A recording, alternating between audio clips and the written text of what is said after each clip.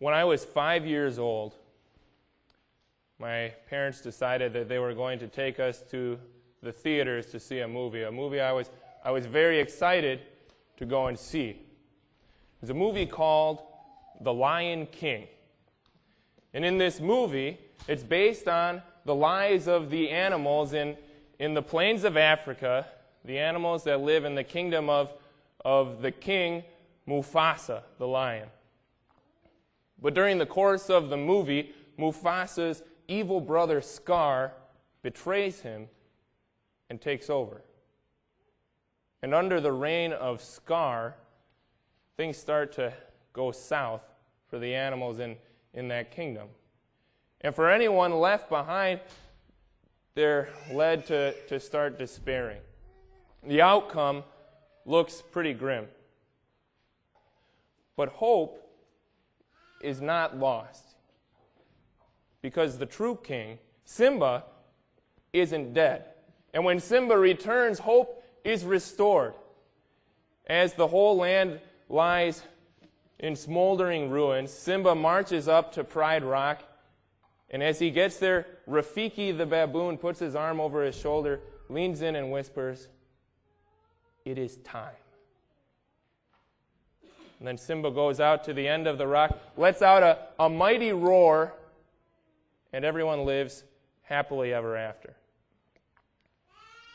In our text today, God sends an angel messenger to Mary to tell her it is time.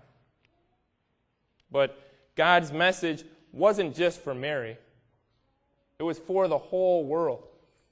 As the world lies in what may look like smoldering ruins, God reaches out to each and every one of us with the message that hope is not lost.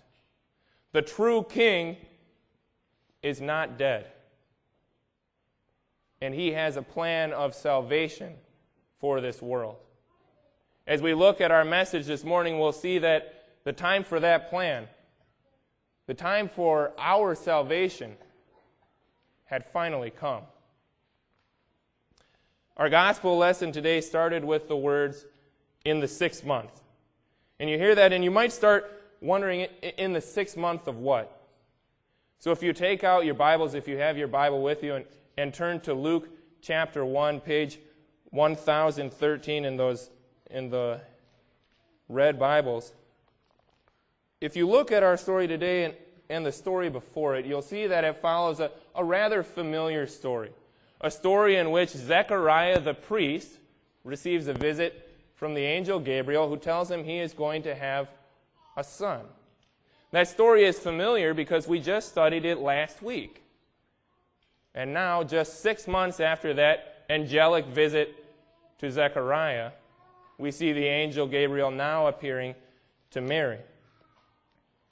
So let's dive right into this week's lesson. And as we look at it, think back to the lesson from last week. And I think you'll find that there are some similarities, but you'll also see that the stories have their differences as well. We start at verse 26 of Luke chapter 1. In the 6th month, God sent the angel Gabriel to Nazareth, a town in Galilee, to a virgin pledged to be married to a man named Joseph, a descendant of David. The virgin's name was Mary. The angel went to her and said, "Greetings, you who are highly favored. The Lord is with you." This was no normal occurrence. Here, for the second time now in 6 months, after 500 years without any contact from God, his people received a message from an angel messenger. For 500 years, God had been silent, not speaking to his people. And now not only Mary and Zechariah had received those visits, but Matthew tells us in his gospel that Joseph too had received a visit from Gabriel, the angel, telling him that this wondrous thing was about to happen. It's clear to us that something huge was about to happen. But just how huge is about to be revealed. when Luke wrote down the words and the account of what happened on that day, he gives us a little bit of background information as well. He doesn't just say that this angel came to Mary. He tells us that Mary was engaged to be wed to a man named Joseph. And Joseph, he says, was one of the descendants of King David. Now, it had been a long time, 500 years since the people had heard from God. But it had been even longer, almost 600 years since any of David's descendants had sat on the throne of Israel. The kingly line of David had died out, it seemed. But nevertheless, his descendants live on.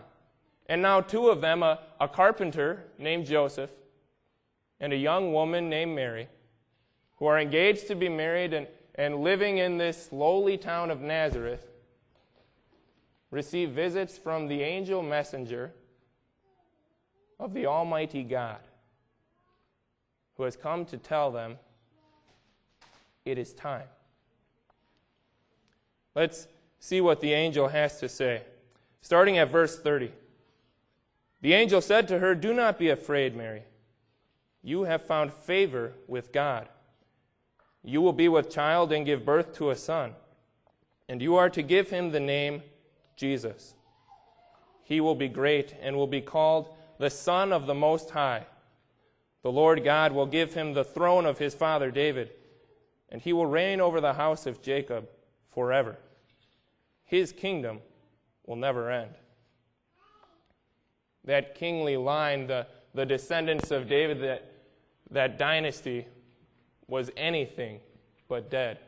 Here we see that this child that Mary was going to bear would sit on the throne of his father David, the child that the angel Gabriel told her she was going to have. And if you think back to last week, the angel Gabriel had told Zechariah that they were going to have a child too. And it may almost sound like we have the same kind of story going on, but the circumstances are really quite different. Elizabeth was barren. She couldn't conceive a child. And besides that, she was well along in years, the Bible tells us, and probably past the point of childbearing for any woman. It was not normal for John to be born. It was, in fact, a miracle. But the circumstances surrounding the birth of the child we read about today were even less normal. It was even more impossible for Mary to have a child because Mary, we see, was a virgin. Yes, it was a miracle for John's birth, but here we have an even greater miracle for the birth of Jesus.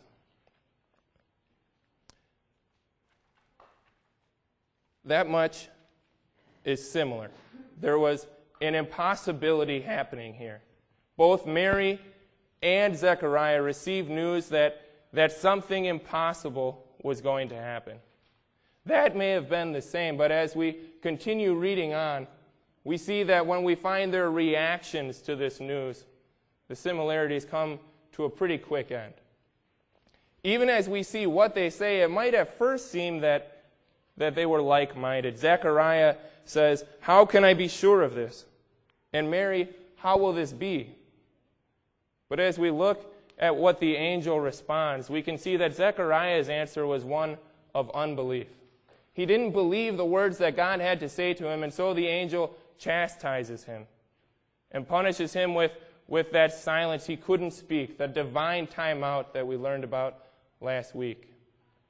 Mary, on the other hand, trusted in the words that the angel had to say to her. She believed them. And so her question is simply, how will this come to happen, this wonderful thing that you have announced to me? There's really no way that we can understand what it is that was going through Mary's mind at that time.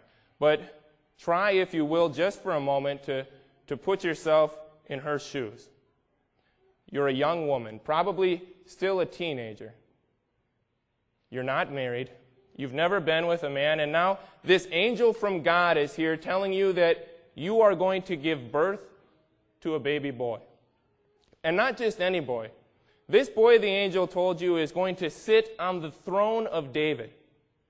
And he also told you that you are supposed to name your child Jesus, the one who saves.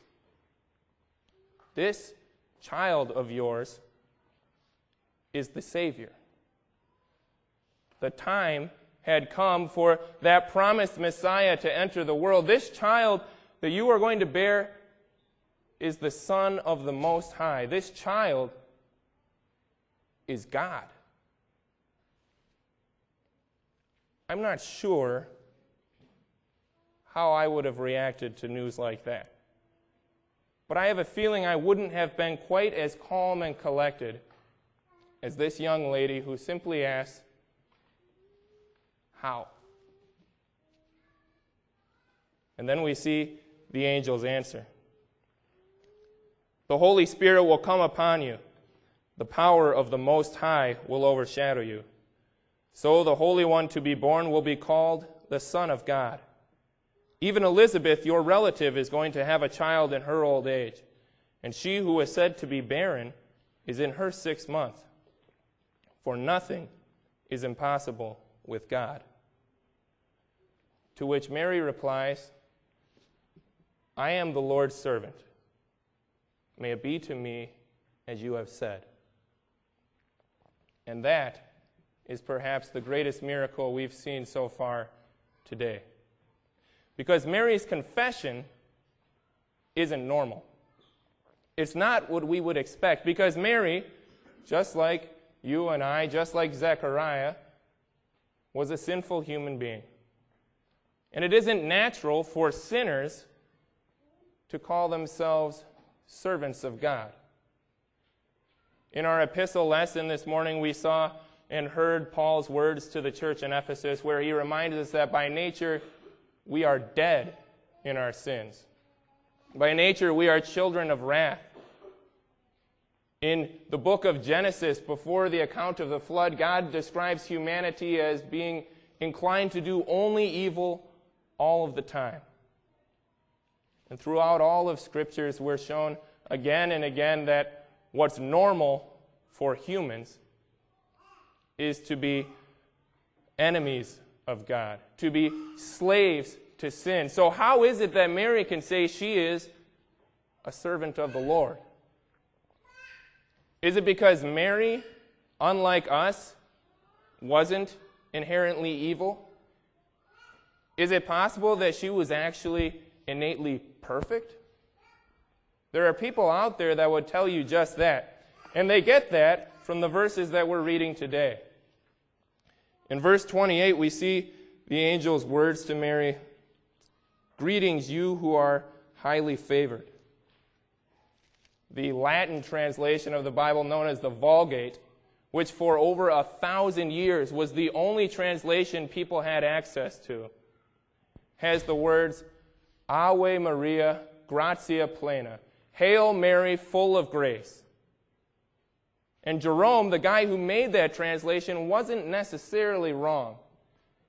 It can be a suitable translation, but only if we understand his words correctly.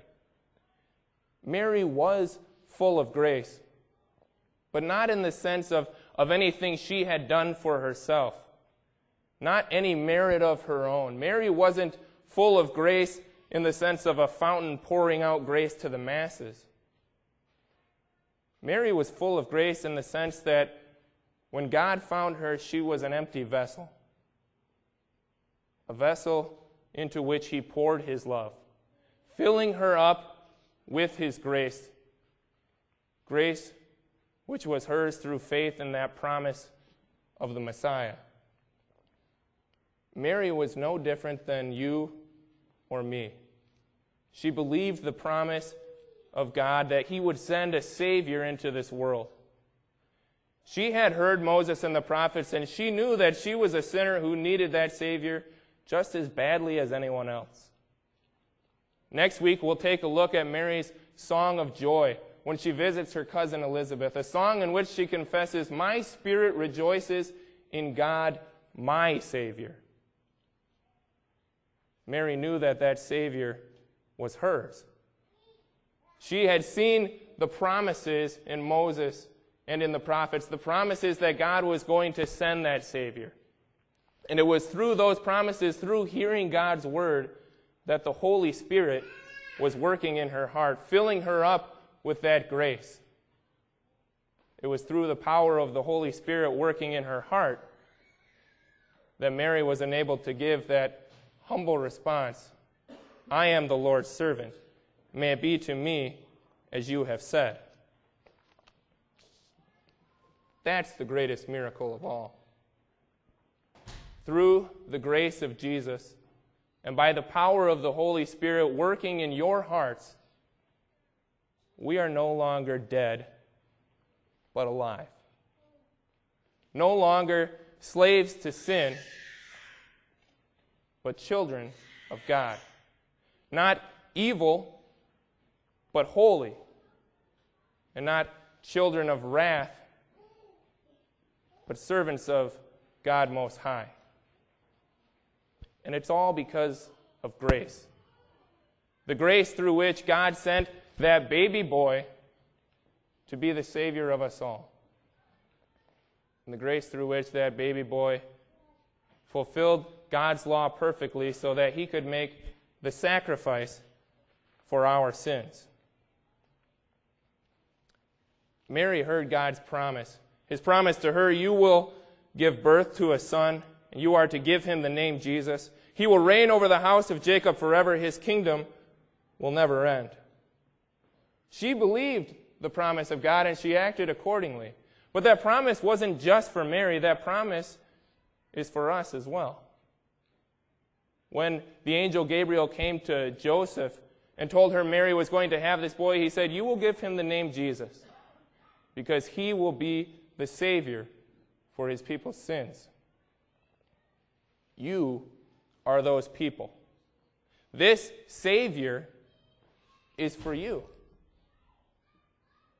So how are you responding to the news? As we react to the Word of God, is our answer more like that of Zechariah or of Mary? So often when we react to God's promises, it's that old sinful nature that wins out. We find ourselves not accepting the promises of God, but rather running right back into that slavery to sin from which He's freed us. Like it or not, we find ourselves diving right back into the darkness from which Jesus has rescued us. And so we're in the same boat as the Apostle Paul. When he wrote to the Romans, "What I do is not the good I want to do. No, the evil I do not want to do, this I keep on doing." But even through all of that, God continues to love you. Even as our sins continue to pile up and increase, God's grace increases all the more. As sin reigns in this world and everything seems like it's going south, the outlook may be pretty grim. But hope is not lost. Because God is not dead. He is not sleeping. He has not forgotten about this world. From the very moment sin entered into this world, in fact, from even before this world was ever created, God had a plan for our salvation. And on this day, 2,000 years ago, He looked down and He decided, it is time. And so that's why the Scriptures tell us when the time had fully come, God sent His Son, born of a woman, born under God, to redeem those under law, that they might receive the full rights of sons. God sent Jesus to be born of a woman, to be born of Mary, because He had to be human. He had to be a human so that He would be held accountable to the same law that we are held accountable. He had to so that He could keep it. And so that in keeping it, He could redeem us. That word redeem, the whole concept of redemption is something that may be a little fuzzy to us today in the 21st century. I think a lot of the times when we hear the word redeem, our first thought is of redeeming a coupon or a lottery ticket or maybe a stock or a bond. We have that idea in our minds of trading something in and getting money for it. But the real sense of the word redeem, the biblical sense of redemption, is buying something back, regaining possession of something that was already yours for a price. That concept of redemption isn't completely lost today. A fact I never really appreciated until 2 summers ago. I was living in downtown Queens, New York City. And if any of you have ever been to New York City, or even if you've been over to downtown Toronto, you know that parking in a major city can be kind of tricky. I made it through almost the entire summer without a hitch, and then one morning I went out to get in my car and it was gone. You see, I had parked in a loading zone and my car had been towed away. So after a nice long walk to the impound lot, I went inside and the lady at the desk handed me this green slip. A slip which tells me that because I messed up, because I broke the law, my car now belonged to the borough of Queens. And if I wanted to get it back, I was going to have to pay the fine, which in this case was $300. We've done much worse than breaking a city parking regulation. We've broken God's law. And as you might imagine, the punishment is also much worse. The punishment for breaking God's law is not $300. It's an eternity of separation from that grace of God. An eternity of suffering in hell. I was able to pay off the $300. I slid my credit card across the desk and the lady stamped my slip. And so now it says on the front, redeemed. I had bought my car back, purchased it back for myself. Now, $300 may seem like a hefty fee, especially just for a minor parking violation. But $300 is doable. And I'm pretty sure most of you could pay off a $300 fine, at least with the help of your parents or maybe some friends. But there is not a single person in this room that can pay off an eternity. In fact, there has only been one person in the history of the entire world that could pay a fine that heavy. That person is the baby that we hear the angel announce to Mary in our message this morning. That person is Jesus Christ. Jesus never once broke God's law. He fulfilled God's law perfectly. And then he paid the price. Not with $300, not with gold or silver, but with his holy, precious blood. And not for anything he had done, but for every wrong that I have ever done, and for every wrong that you have ever done. Jesus paid the price to buy us back for him. Every time that we've ever gone back to that slavery from sin, running away from the freedom that he's bought us, that's why Jesus died. We are all guilty of breaking God's law. There's a green slip out there with your name on it. And when you come before the judgment seat of God, Satan is going to be waving that green slip in his face. But when God looks at it, he's going to find it's more than just a green slip.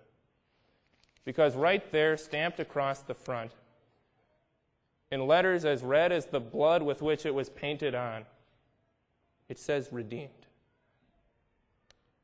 Because Jesus shed that blood to buy us back from sin and Satan. That's the reason for this season. Advent, Christmas, that's what it's all about. Jesus has bought you back. God sent his Son into the world to redeem you. He did it because, as impossible as it may seem, he loves you, despite anything you may have done. And so now, his promise to you is that your sins have been forgiven, that you have received the full rights of sons and daughters of God, a part of which is the assurance that you have a place in his kingdom, the kingdom which the angel Gabriel told us today will never end. That's God's promise to you and me. We've seen it in his word, and the Holy Spirit works through that promise in our hearts. So now join together with Mary in saying, I am the Lord's servant. May it be to me as you have said. Amen. Now may the grace of our Lord Jesus Christ, which transcends all understanding, be with your hearts and minds unto life everlasting. Amen.